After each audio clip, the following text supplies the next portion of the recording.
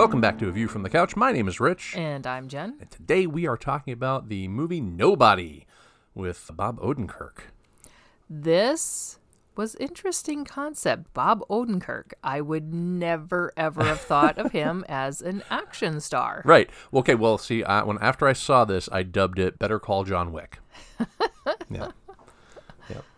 This, I don't think I would ever consider Bob Odenkirk as an action star. I mean, Bob Odenkirk is a comedian. He's done some really good stuff on, like, The Mr. Show, and then, of course, he was Saul Goodman on Breaking Bad, and then on Better Call Saul. I mean, he amongst many other things, but those are the things that primarily I know him from, and primarily I go to when I'm thinking of, Bob Odenkirk. But yeah, I stumbled across this one on a recommendation from another podcast I was listening to, whose name I am not going to mention because you know what? You're our listeners. You stay with us. No, I'm just kidding. It's The Lost Drive-In. It was a podcast that I listened to every once in a while, and they had this on their show, and I listened to a little bit of it, and I thought, okay, I don't want to know how this ends, so I'm going to go watch the trailer. So I watched the trailer, and I was hooked. Now, you hadn't seen this movie before we watched it for this, right? I hadn't. I'd seen, I think it's been on HBO for a while, because I had seen the picture on there. Yeah, quite the a cover. few times. Yeah. And I wasn't really sure what this was. Like, I was thinking it was maybe like a dark comedy or something. Yeah, kind of an action-y comedy type movie. But the poster, at least the cover art for this, that's on HBO Max and is on, in fact, the 4K Blu-ray, which I got for Christmas from Santa, by the way. It was in my stocking. That was pretty cool. Thanks, Santa. Good taste. Couldn't have been, the only way it could have been better is if it had been like Violent Night or something, right? Yeah. Appropriate because of Santa, Right. But anyway, it's a picture of Bob Odenkirk getting socked in the mug with like, and he's got blood like on his face, and he's got gristled, beard, like 5 o'clock shadow, and he just looks like he's taking it like, okay. Mm-hmm. An interesting image. Yeah. Yeah. So we know Bob Odenkirk's in it. Who else is in this movie? This movie was directed by Ilya Nishuler. It was written by Derek Kolstad. Now we know Derek Kolstad, right? I believe this is the guy that wrote John Wick, right? It is. Okay. This stars Bob Odenkirk as Hutch. We have Alexei Serebryakov as Yulian, Connie Nielsen as Becca, Christopher Lloyd as David, Yeah. and Michael Ironside as Eddie. Now, I don't know this director. When I first watched the movie, I looked him up, and it turns out he did this movie called Hardcore Henry, which I guess is like a first-person shooter movie. So I thought that was pretty interesting, and I thought maybe I'd get a look at that at some point, but I never did watch it. And so this movie kind of is pushing me to want to kind of, see that maybe, just to see. He's got a very energetic look to his film, especially the action sequences. So that's pretty cool. All right, should we talk about this movie? I suppose we should. So, movie opens in an interrogation room, and we meet Hutch Mansell, where he lights a cigarette, and then he pulls a little kitten, out of his jacket. He pulls out a can of tuna and a can opener, and he opens the tuna, and he gives it to the cat, and then across the table from him are these two detectives, and after a couple of beats, they say to him, "Who the hell are you?" And he says, "Me? And it cuts to the title, Nobody. Yeah. Which I thought was pretty cool. So, and then basically we get to see a couple days earlier, we see Hutch leads a really humdrum life. He can't seem to catch the garbage man every week. He's missing the garbage guy. And you said, set yourself an alarm. And I'm like, no, see that, the point though is to show us how boring his life really is. And we see him, having breakfast with his family, but they're not talking. You see him commuting to work and exercising and working at his job, pushing buttons, and really dull, boring, dead-end, dry life. And we see Monday and then Tuesday and then Wednesday and Thursday and Friday, like over and over and over and over and over again. Hutch and his wife are estranged. His son doesn't really think a lot about his dad, but his daughter just loves him. She loves her daddy, right? And she's the only one that shows him affection, which I think is what really leads to this break when we get it. Right. Yeah. Oh, I think so too. Definitely. So speaking of the break, one night Hutch is restless and he gets up to check on the kids, and he sees that Blake is still awake, and Blake silently like motions downstairs and says, like, get the idea, like somebody's breaking in. And Hutch goes down, he confronts the thieves. He's got a golf club with him that he's going to use to, try and hit one of the thieves, and then Blake tackles one of them. And actually, before that, they point a gun at him. They point a gun at Hutch. And then Blake tackles the other guy while this is going on. And the gunman turns on Blake, and Hutch kind of negotiates like, hey, let him go, son. Just let him go. And the thieves ask, they want the money, all the money that he's got. He's like, all the money I've got is in this bowl right here. And so they grab that, and then they're like, I think they said something like, $12, what the hell, man? He's like, I use debit card. Yeah. Like, I use debit card. I never have cash on me, Right. ever. I never have cash on me. I totally get this, Hutch. However, I would never be able to do what this man does. So, I just don't have the training, oddly enough, right? So they take his watch, too, and then they leave. So, Yeah. real quick here, this movie, it was written by Derek Kolstad. However, the conceptual premise of Nobody is actually from Bob Odenkirk. His home has been burglarized twice. Oh, interesting. And I mean, not interesting for him, but, And in one instance, he was able to lock his assailants in the basement until the police arrived. Interesting. And he said he just imagined like a wish fulfillment fantasy of revenge. Just kind of like what happened in this movie. Like, you're thinking he did the right thing. He didn't be overly aggressive here. And everybody got away, alive. Right. Where if you start being aggressive, you never know. It could escalate and somebody could get shot. It's just so hard to know for sure. But, he had this revenge fantasy fulfillment after this happened. Like, what if he was tougher and could do something else? And, Sure. And anyways, this is kind of the premise of the movie. Huh, interesting. Okay. So we get to see that, like, the police come, and Blake is obviously disappointed in his father. One of the cops even kind of makes fun of Hutch, like, whoa, I would have kicked his ass, blah, blah, blah. His neighbor's like, I would have kicked his ass, man. Oh, look at the thing he's not here. And the guy's got, like, this super awesome, like, I don't know what it was. Do you think that was a Charger or something? I think so. Yeah. He has, like, this super awesome car that's obviously a midlife crisis mobile, and Hutch just kind of absorbs it all and is kind of quiet, and he definitely feels bad about this, about it happening. Mm-hmm. But we're going to find out later that he didn't act for a specific reason. There's a very specific reason that he didn't act on this. So he probably would have killed people. Well, not only that. No, but we'll get to it. Okay. We're going to get to that here in the next segment here. Okay. So the next day, Hutch goes to work, and his brother-in-law gives him a gun and says, "You need to protect my sister." And then Hutch ends up going into his office and contacts his brother Harry, who's in hiding. He has this radio behind his like liquor cabinet in the office, and he can contact his brother. His brother's in hiding. And he tells Harry that the reason that he didn't act on those intruders is that the gun wasn't even loaded. They weren't there to hurt anybody. They were just desperate people. So that's why he didn't act. Yeah. So this tells me Hutch really has a good heart. And it's actually going to set us up for what he's going to tell us at the end about his last mission with the company. So, yeah. So Hutch also that day goes to visit his dad. His dad's a retired FBI agent. His dad tells him, "You don't look so good." It's like, okay, everybody's kicking him. He's down. But Hutch, even though he, specifically didn't harm these people because they were desperate, he still is kind of frustrated by this inability to protect his family. So he kind of goes on about his life, and we get another montage of like, Monday, Tuesday, whatever, same humdrum BS, until Sammy, his daughter, mentions that her kitty cat bracelet is missing. And this happens as they're getting ready for dinner, was it? Or was it? Yeah, it was dinner. They're getting ready for dinner. Yep. And she says, my kitty cat bracelet's gone. And Hutch basically puts down what he's doing and just leaves.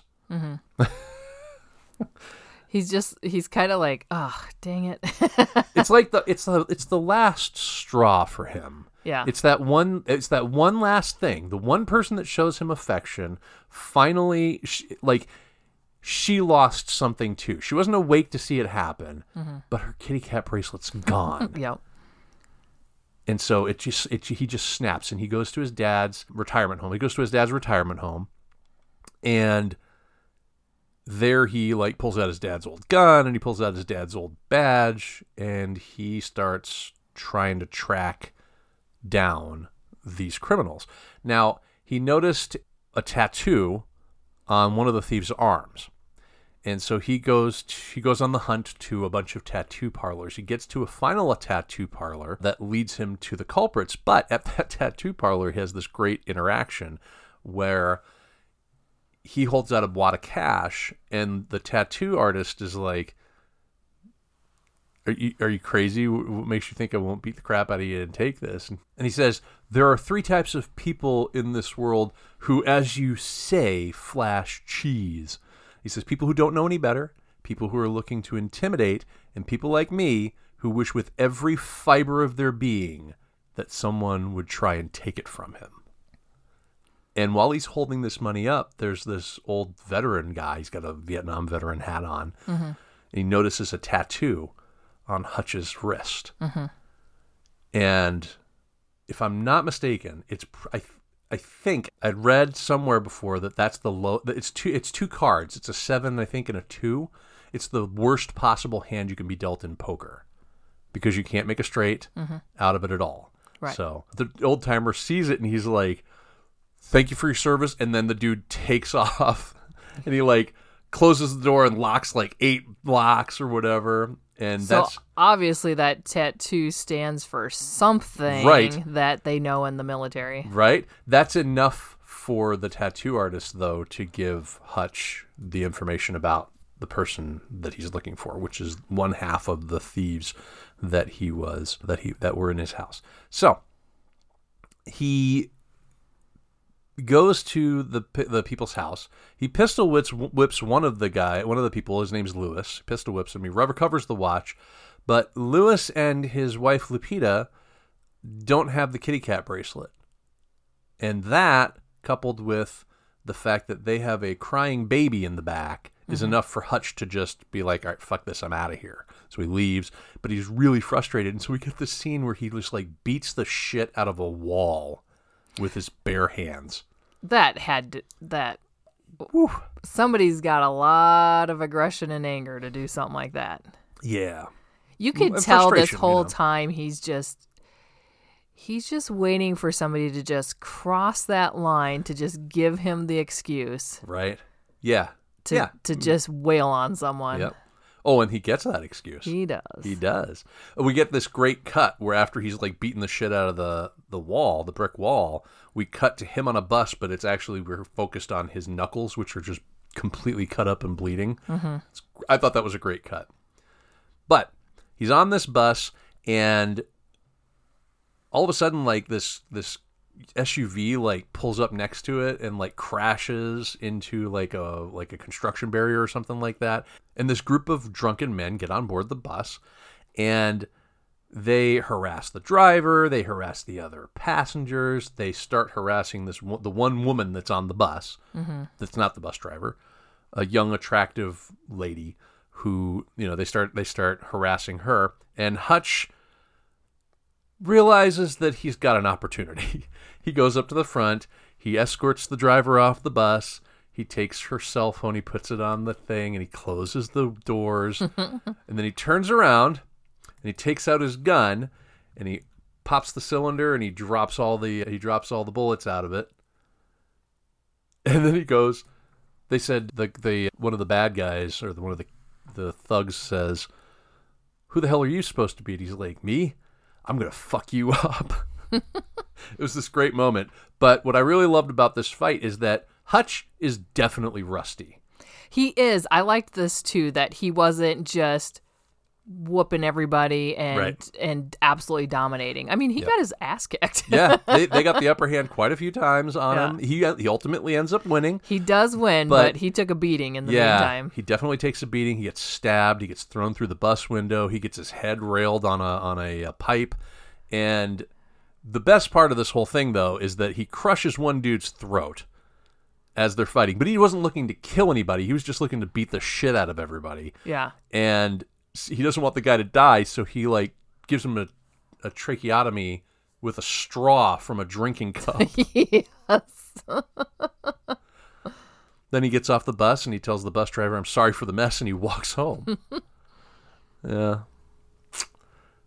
That bus scene is when I knew the first time I was watching this movie, I was like, I think I'm going to like this flick because it's just sarcastic enough and just gory enough and just actiony enough to hit that sweet spot, that John Wick sweet spot, you know? And I keep saying John Wick, and I know that the guy that wrote this, and I'm not trying to pigeonhole this guy or, lump him in with, he only writes John Wick movies or whatever, but this has a very real John Wick feel to it, but it does have other feels. I'll talk about that here when we get into the antagonists a little bit. It has another feel for me that really plays for me that I really, really liked. No, I agree with you on that because this definitely has that revenge storyline in it. Right. There's a revenge storyline. There's like a hidden cabal of people that are helping him, like his brother, and the FBI's keeping track of him. He's like a former FBI agent. John Wick was a former agent of the whatever that agency was. I can't remember the name of it now. I'll remember when we review John Wick 4, I'm sure, because we will. Yeah. But so he goes home and Becca stitches him up. She's like, well, back at it, huh? She knows what he did. She obviously knows what he used to do.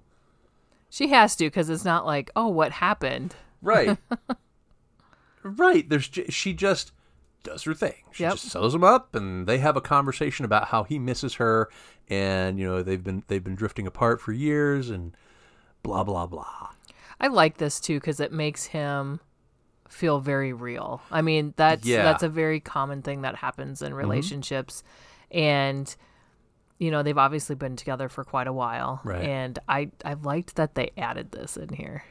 It humanizes him. He's not just a killing machine. Yeah, he's not just this robot killer. This is the difference between this movie and John Wick. Now, I love John Wick, but there's not a whole lot of humanizing in John Wick. He's just a killing machine. Yeah. You know? I mean, you could argue that his wife, the whole thing with the flashback with his wife and all that stuff humanizes him, but the majority of that movie is spent on his revenge. The majority of this movie is spent on the build-up to and Hutch, the build-up to the revenge and learning more about Hutch and why he is the way he is and who he is, Yeah. So, yeah.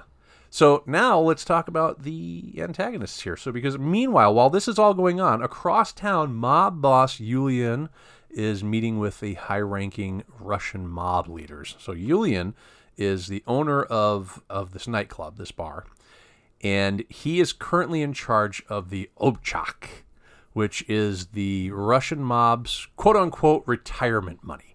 It's money that it's a fund that all the mobsters, the head mobsters, put money into, and they'll all get a share of it at the end of their lives when they're ready to be out of it. They get a share of it. Mm-hmm. So the money, this is also important, the money moves around from location to location, and right now, Yulian is responsible for that cash. But they don't believe that he's up to the job. So to prove that he is worthy... I think they don't believe he's up to the job because he's goofing off and singing and... Singing and doing cocaine and Yeah. Yeah. I mean, he seems to be having a grand old time. I mean, if I was a Russian mobster that owned a nightclub, it had money coming out of my ass, I'd probably be up singing too. Maybe not the cocaine, but, I'd probably be up singing. Right, if you like singing, go sing. Why the hell not, right? It's your place. Right, it's my place. I'll do what I want. So the other higher ups in the Russian mob are not happy about that. They want proof that he's going to be, he's going to be able to take care of their money. So he smashes a martini glass and he murders one of the people, the high-ranking Russian mobsters. And just when you think they're all going to turn on him, they're like, "Hey, we're going to get his share anyway." So they toast him instead of like being upset with him. So I Yeah. thought that was kind of funny. I think this is probably our most brutal death in the movie. Think so? It's pretty It is pretty gory, It's but pretty brutal. There's a lot of other ones, but it's a lot of shooting and just Yeah. hand-to-hand combat. But this one was just out of nowhere, just absolute violence. yeah, there is a much higher level of cruelty to Julian's violence Yeah. than there is to Hutch's. Hutch is specific and designed to disable or injure, and this dude is there to kill in the Yeah. worst possible Yeah, way. because Hutch didn't kill those No, he people didn't. on the bus. No. I mean, he definitely took them out, but Sent him to the hospital. yeah, but he didn't kill them. And this guy just. That's why I feel like it was very brutal. Oh, yeah, and it definitely. was one of the most brutal ones in the movie. I Yeah, think. it was definitely brutal. Yeah, I don't disagree. But he does send those guys to the hospital. So Julian ends up getting a call because one of those guys is his younger brother Teddy. Of course it is. Right, because that's how it works in these movies. Gotta right? have that connection. Gotta have that connection. Because otherwise, why is Julian here, right? So Right. He was one of the punks that Hutch fucked up earlier, and so Julian goes to the hospital and sees his brother all messed up, and then he proceeds to beat a confession out of the other men, so he can kind of find out who was doing this. This is obviously a terrible human being. He beat the shit out of one dude with a chair. Yeah, they're already in a hospital bed, obviously really not in good shape, Completely injured, yes. and then you do something like that. Yeah, I know, right? Absolutely absurd. I know. So I want to take a moment. There's a series of books that I really love. They're written by Charlie Houston. It's called I want to say it's the Hank Thompson trilogy. And it is Caught Stealing, Six Bad Things, and A Dangerous Man. And so it doesn't exactly follow the same story, but it has the same feel as this movie has. So they're short novels, they're kind of pulpy books, but they're about a guy who gets mistaken for another guy by the Russian mob. And they chase him, and he ends up going into hiding in Mexico. They end up chasing him to Mexico. They find him.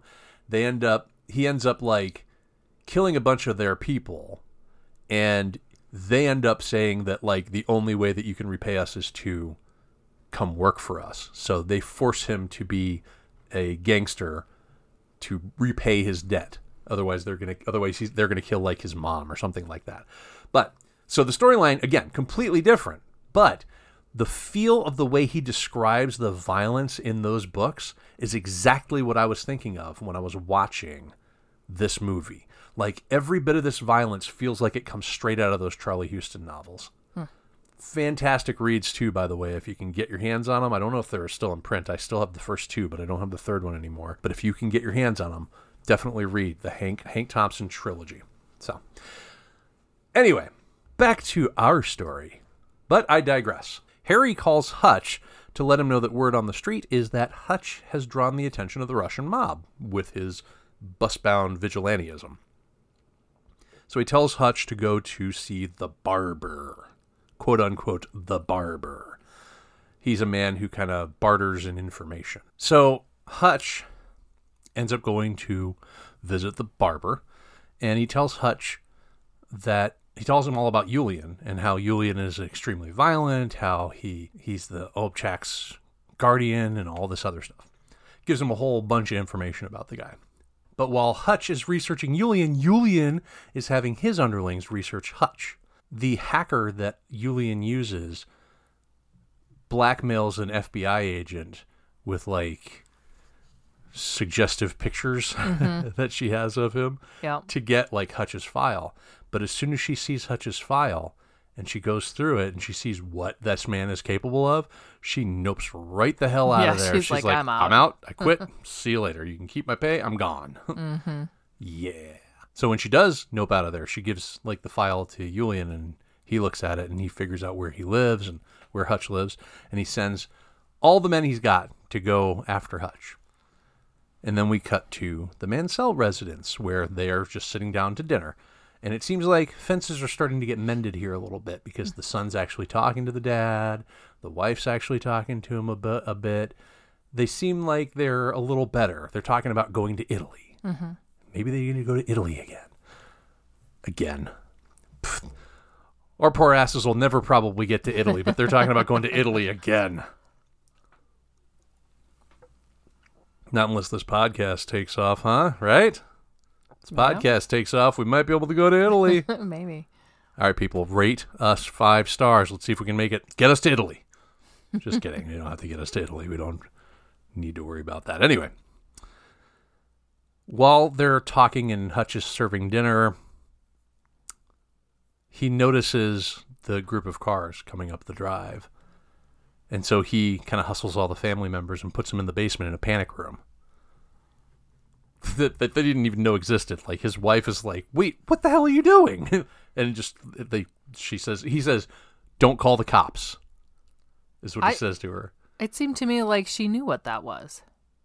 She said, Hutch, what are you doing? And like, I took that more as she didn't understand why he was having him go down there. When he pulls the thing out, she goes, "What is okay. What?" Like, she doesn't know what that is. Like, she didn't know because she thought. I think what we're taking. This is the character growth that we're going to give, because later she's going to be okay with there being a panic room. Like, we'll get to that, but I took this as like, you were supposed to be retired. Why is this here? You know, like, why are you still have all this crap here? You know. That's the way I took it. Okay. I didn't take it the same way, but I don't think it matters. Fair. I mean, no, I mean, there's difference. I mean, it's a different perspective on it. Yeah. You think that she was kind of like confused as to why he was doing it. I think it was more why. I feel like, especially because she knows his past, is not surprised that he's out fighting or whatever, that she's fully aware that that's there. That there would be a possibility of a panic room. Sure. I feel like, you know what? That could work too, because like, they're keeping secrets. You know, maybe they keep secrets from each other. They've been drifting apart, and when we're gonna see later, they're both kind of like, yeah, we need to make sure there's a basement. So, you know, yeah. I'm very sure the kids didn't know it was there, no, but the I kids feel like didn't know. His wife did. Okay, sure. That makes sense to me. After he gets everybody in the basement, the intruders start intruding, and Hutch takes them out one by one, and he almost gets all of them, but he ends up getting tasered. Yeah. He ends up getting tasered. So they grab him and they throw him in a trunk. And then probably my favorite sequence in the whole damn movie happens, where Hutch is like, I'm just going to roll out of the trunk. And he pops the trunk and he sees that he can't roll out of the trunk. So he takes a fire extinguisher that's in the trunk and he breaks into the main cabin of the car and sprays the fire extinguisher into the car to disorient the driver, and causes a crash, rolls it over, and then he kind of like confides in the one last guy who's alive out of that whole crash. He's like, you know, I used to be what they call an auditor. I'm the last person you wanted to see, blah, blah, blah. Like, great. He's just, you know, he's just telling this dude everything about his life as the dude's expiring. But after he gets out of that, he runs back to the house. He gets everybody out of the house, gets them in the car, and says, hey, go somewhere safe. Do you remember where he tells her to go? Does he tell her to go to, like, your sister's house or something like that? I don't remember. Yeah, well, just get out of here, get somewhere safe, call me later and tell me where you're at or something like that, or I'll call you later or something like that. And then he goes back into the house and he starts collecting up bodies. He grabs everybody, all the people that he killed. There's like 5 of them. And then there's one dude that's still kind of alive, and he ties them all to the couch in the basement. And he starts pouring kerosene around the basement. And you're like, what? But then he starts playing records. And he's playing records. He pulls the record off. And he puts this one record on. But before he turns it on, he tells the last man standing why he stopped doing what he does. He tells him about this guy that was his last job as a hitman. He took the guy out to the woods to, you know, put a bullet in his head, and the guy basically begged for mercy. And Hutch could tell that he was just a desperate guy, and he felt bad about what he had done, so he let him go. And then later he tracked the guy down to make sure he was still staying on the straight and narrow, and he sees that the guy is staying on the straight and narrow, but more than that, he's a happy man. He's got a wife and an adoptive daughter, and he's got another kid on the way. And Hutch realizes that that's what he wanted, that that's what's missing from his life. And so he quit. He quit because he wanted to have a family and retire and be happy. And then he starts the record, which is the igniter for the kerosene, which I thought this scene was balls to the wall funny, because how's that going to work? Right? How's that going to work? First of all, the kerosene's on the floor.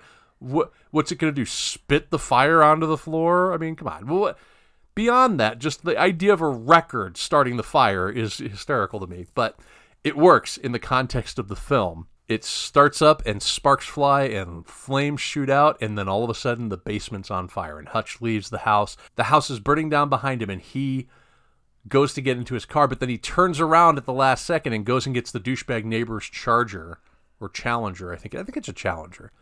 And he busts into it and he just steals that. He's like, I'm not going to fuck up my car. I'm going to fuck up this guy's car. That was pretty good. Yeah, I did like that. So he ends up going, and I don't remember where he goes to get the gold bars, but he gathers up all these gold bars that he had saved, and he brings them to his father-in-law, Ed, who's played by Michael Ironside. Michael Ironside's the typical like tough guy. He was in Top Gun. He's played Sam Fisher in the Splinter Cell video games. He was in V as Ham Tyler. He's a great guy. I love this guy. He was in Starship Troopers. We just talked about him last year. Do you remember? No. He was in Starship Troopers. He was the guy with the one arm, who was the teacher. And then when they got to Klendathu, okay. he was their commander. I vaguely remember. He ended up dying, and then Johnny ends up with his command. Yeah. Anyway, that's Michael Ironside. But he offers him the gold, and he's like, "I want to buy your business." And Michael Ironside's like, "Whoa, okay." Yeah. He's like, "Sold." But the brother-in-law isn't happy about that. The brother-in-law like attacks him, and then like Hutch like gives him one swift punch to the gut, right in the like maybe solar plexus or something like that. And he's like, da. Deep breaths. And then the guy's like, "But what am I gonna do?" And he's like, "I really don't give a fuck." It's just these great lines, and Bob Odenkirk is so earnest in his delivery of these lines. Yeah. Like they could be cheesy and by another person delivering them, but Bob Odenkirk is just so good at this. And yeah, so he buys the place, and they leave, and he proceeds to basically rig the entire warehouse of that building. He Home Alone's this place. He Home Alone's the hell out of this place, right? He stashes weapons, he puts up like booby traps, and then he ends up finding out where the Obchak is. And he goes and he burns the whole friggin' thing. I'm guessing he's going to have a lot of upset people now at this point. So now, while this is all going on, Hutch's dad gets attacked by two hitmen. Now, I love this scene. Now, Hutch, when he was heading back to the house, Hutch called his dad and said, "Dad, they're going to be coming for you." So it's not out of the blue that he knows what's going on. Yeah. But Christopher Lloyd plays the dad, and this great scene of like the hitmen showing up. They turn him around. He's got the shotgun. He just blows one of the guys away, shoots the other guy, grabs him, and the orderly comes running down the hall, busts into the thing, and he kind of hides the one dude that he's holding with his chair, and he's got his remote in his hand, and he's turning the volume down on the TV, and the orderly's like, "Man, can't you just keep it down?" He keeps turning it down, and the orderly leaves, and he like kills the guy. Just great scene. Yeah, Christopher Lloyd. I mean, what can you say? What bad can you say about Christopher Lloyd? He's such a great actor. I can't say anything. Yeah, there's nothing bad to say about Christopher Lloyd. It's great to see him in this, though. I don't think I've ever seen him in a role like this before. So Hutch goes to Julian's bar, and he has a meal, and he's antagonizing Julian by being there. And he gets surrounded by Julian's henchmen, and then Hutch he pulls out a claymore mine that he has attached to his finger, his thumb, right? Mm-hmm. Think about like the Joker when he had those grenades in The Dark Knight and he had it attached to his hand. It's kind of the same premise. Like you pull it, the pin's going to go, it's going to explode. Hutch tells him that he burned the Obchak. Not only does he do it, Yeah. he goes and tells him he did Right. it. That He was goes- me. He goes, he eats the guy's food, he looks him right in the eye and said, I fucked you. I took everything from you.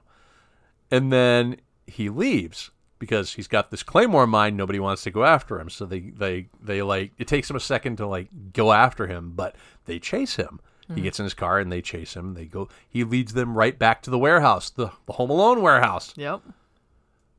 There, his dad and his brother are waiting to help, and they have this big fight, this big shootout. People are getting killed left and right. The brother is like this amazing sniper. He can just shoot like whatever, whenever, is coming at him, he can shoot him. He's dead. The person attacking him is dead. And all the booby traps are going off, and then they finally manage to kill everybody except Julian, but they're out of bullets, and Julian has the drop on them. But Hutch sees that he's got his Claymore still, and he sees a piece of bulletproof glass, so he duct tapes the Claymore mine to the front of the bulletproof glass, grabs the trigger device, and rushes Julian with this piece of glass and sets off the mine, which kills Julian, and obviously Hutch is fine, mostly fine, as fine as you can be after detonating a Claymore mine in front of your face, Even if he is protected by this glass, it's probably not going to be quiet or comfortable. That's my guess. Having never messed with a Claymore mine myself, thankfully, I don't have firsthand experience. However, You can imagine. it just seems like the kind of thing that might not be the best thing in the world. Hutch then thanks his dad and his brother for their help, but has them take off because they don't want to be there when the cops get there, and the cops are coming. So as the sirens are approaching, Hutch is sifting through the rubble, and he hears a cat. Now, earlier, his daughter had asked if they could get a cat. His daughter had asked about a cat, and one of the other coworkers was trying to get at something that was in the ceiling. Something was running around in the ceiling, and it was this cat, apparently. So he picks up the cat, he puts it in the suit coat, and then he goes to the kitchen, like the shop's like break area kitchen or whatever. He gets a couple of cans of tuna and a can opener, and then we're back in the interrogation room. Where we started. Yeah, back where we started. The cat's eating the tuna. Hutch is smoking his cigarette. The cops, are like, who are you? And he still says, I'm nobody. And then they get a couple of phone calls at the same time. And they hang up the phone. They don't say a word. They hang up the phone, and they just look at him. And you just know that they're like, okay, we got to let this guy go. I can't believe we have to let this guy go. But they do let him go. Mm-hmm. Because 3 months later, we find the Mansells looking for a new house. And they're going through the house, and they're looking around, and then the realtor gets a phone call, so she kind of nopes away for a little bit. And Hutch and Becca are talking for a moment, but then the realtor comes back and says, it's for you. And Hutch takes the phone, and he puts it up to his ear, and you can tell by the look on his face that there's probably more mobsters coming for him. So Becca and Hutch look at the realtor, and they're like, does it have a basement? And we cut to black, and then there we go. That's the end. There we go. That's the end of Nobody. Now, I would love for them to make a sequel to this movie. I'd love to see what happens next. But there's a part of me that says, don't make a sequel to this. Let this stand on its own, because I love what this movie is, I don't know if they're going to, but their intent is to make this like a John Wick type series.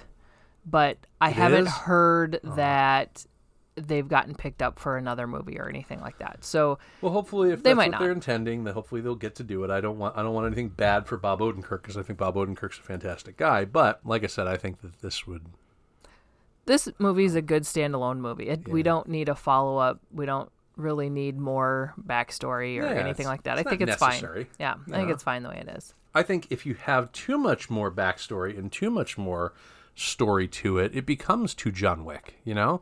There's a uniqueness to this movie, even with the similarities to John Wick, that I think you will definitely lose if you start explaining like, oh, what's this group of people that he worked with and blah, blah, blah, and all this other stuff. So did you notice the photo of Christopher Lloyd and Harry, of Christopher Lloyd and Harry and Hutch when they, it's like a younger Christopher Lloyd. It's basically young pictures of, I don't know if it's, the guy's name is RZA or is it Riza?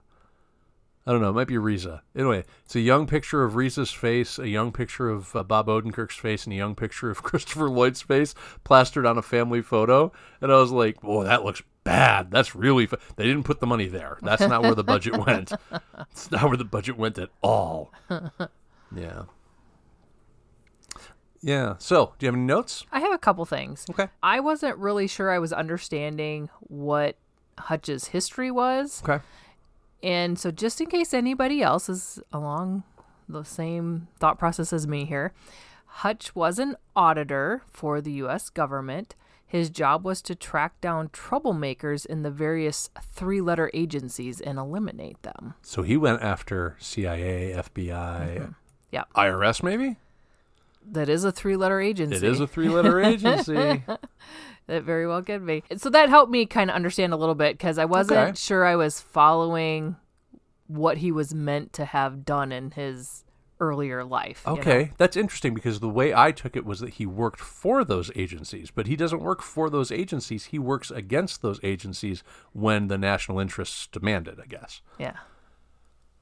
Okay. Yeah, he worked so for the guy the government. So the guy that he let go was some sort of government agent that was allowed to retire and then get this family that Hutch ended up envying. Yeah. Huh. Yeah. That's interesting. That's a really good piece of information. I like that.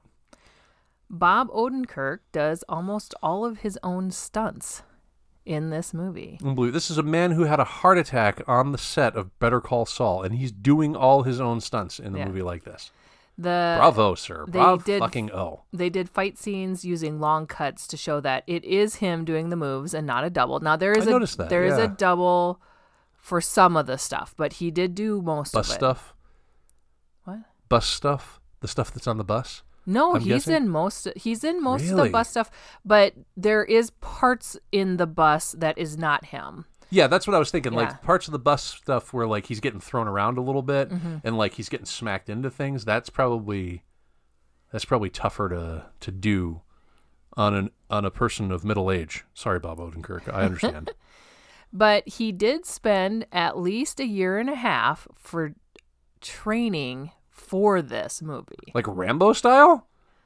I don't know about Rambo style, but one of his trainers was actually one of the goons from the bus. Oh, really? Yeah, That's so one of the guys that was his trainer got awesome. to be in the movie here too. That's awesome. And the only other piece I picked up here was this movie was filmed in September and October of 2019. It was set to release August of 2020. Of course, we know what happened there with COVID. And so it got pushed out until March of 2021. So it kind of had a little bit of a delay with all the other movies that got delayed around that same time period. So. Yeah, I remember the ad campaign for it. And I remember thinking, well, that would be fun. And then it just didn't show up, and then it showed up, and here we are. So there's a line in here, I believe it's between Hutch and Harry, or maybe it's Hutch and his dad. But Hutch says, "You brought a lot of shotguns," and the other guy says, "You brought a lot of Russians." That was his dad. That made me laugh. Yeah, that was good. I like that. That was good. And just one other thing I wanted to point out, because I had to keep checking because I wasn't really sure, but the bad guy, Julian, he looks like a very similar facial structure to Drew Carey. So I thought he looked like... Drew Carey? A Walmart version of Drew Carey. Walmart Drew Carey. But if you look at the movie, maybe next time you watch it, just see what you think. Because I kept thinking, boy, that guy looks like Drew Carey. That is too funny. I've never placed him as Drew Carey. I kept thinking of what's the guy's name that plays Eric Selvig in the Thor movies? The professor guy. Oh, I know who you're talking about. Skarsgård. Yeah. Not Bill Skarsgård. It's not. It's the dad. Yeah. Whatever. That Skarsgård guy. That's who I kept thinking of with this guy, but it's obviously not the same guy. So I did have to look at first because I thought, God, is that Drew Carey like up in like makeup or something like that? I don't know why, because he doesn't act like Drew Carey acts or anything like that. But this movie would have been it would have been insanely funny if it would be Drew Carey. If they had put Drew Carey in makeup and thrown him in as a Russian mob boss.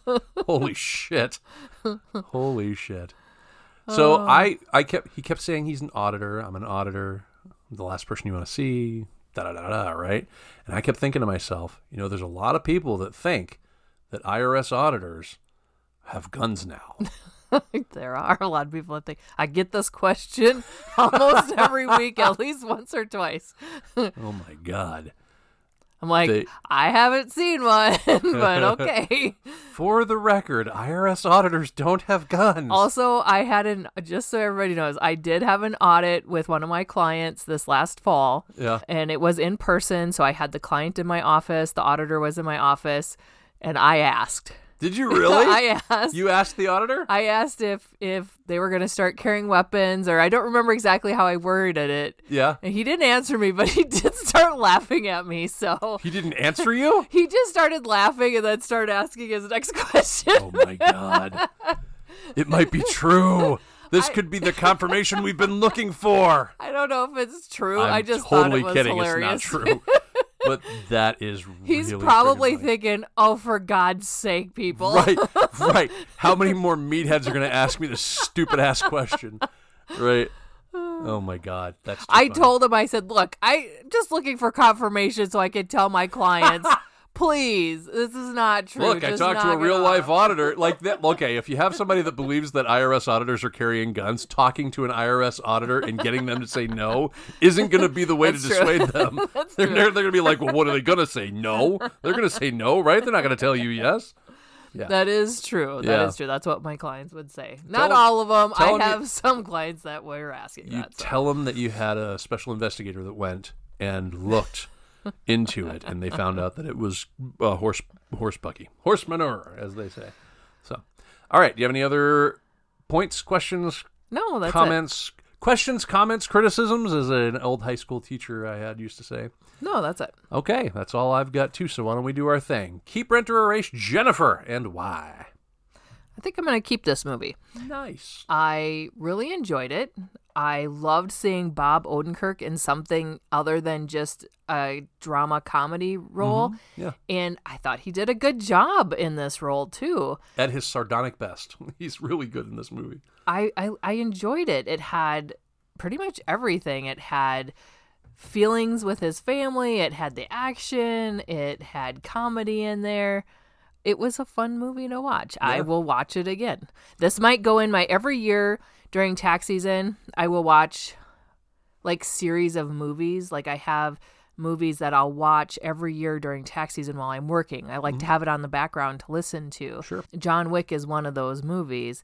I feel like this might go in with my John Wick rotation. Well, it is John Wick adjacent. Yeah. So while it's not the exact same movie, I feel like it'll probably play well enough with that when I'm ready for an action set of movies. I might throw this one in that rotation. So. It pairs well. Yeah, it does. It does. It pairs well. How about you? This is an absolute keep. I loved this movie the first time I saw it. Like I said, when I got to that bus sequence the first time, I was like, holy shit, this is a hell of a movie. And it is a great ride. To me, watching this movie the first time felt like watching John Wick the first time. Like, I didn't know what to expect with John Wick. You had told me it was good, and I was like, all right, whatever, so I'll watch it. Mm-hmm. And I watched it, and I was blown away by it. Like, it was just one of those things that, like, it's not like high art. It's not like, it's not like lowbrow. It's somewhere in the middle. Like, those good old action movies. This felt like a Lethal Weapon type movie, where, like, you could just watch it and enjoy it for what it was, Right. That's what I love about this movie, is there's no frills to it at all. This is one of those not mindless, but this is one of those movies that you can put on and not have to pay too close attention to and just enjoy the spectacle of it, but it still has some meat on its bones, Right. So definitely a keeper for me. No two ways about that. So, yeah. Excellent. Cool. So, what's next? All right, next week we're going to cover Marvel's latest addition Oh, good. to the Marvel Cinematic Universe. We're going to watch Ant-Man and the Wasp: Quantumania. I watched the trailer for this. I'm not excited. The first time in, for a long time that I haven't been excited about a Marvel movie, and it makes me sad. I grew up reading Marvel comics. I still read Marvel comics. I love Marvel comics. But these movies, again, they've just been so homogenized. If they make a liar out of me, great. I want them to... Here's what I want Marvel to do. I want Marvel to make a liar out of me like they made a liar out of me back in 2014 when Guardians of the Galaxy came out. Because when they were putting Guardians of the Galaxy trailers out, I was like, there's no way the general population is going to be okay with a talking raccoon. That's just too out there. Everybody loves the talking raccoon. Everybody loves Rocket. And Guardians, by the way, fantastic flick. A lot of fun. What I want them to do is I'm in that moment again. I'm in that point where it's like, ugh, why are we still doing this? Can't we move on and do something better? Make something else. Make something better with this, you know? Like, don't stop using the characters, but stop making it so formulaic. If they bust out of that formula, great. I don't think they're going to. It seems to work. Bread and circuses is what they say, right? Bread and circuses. Yeah.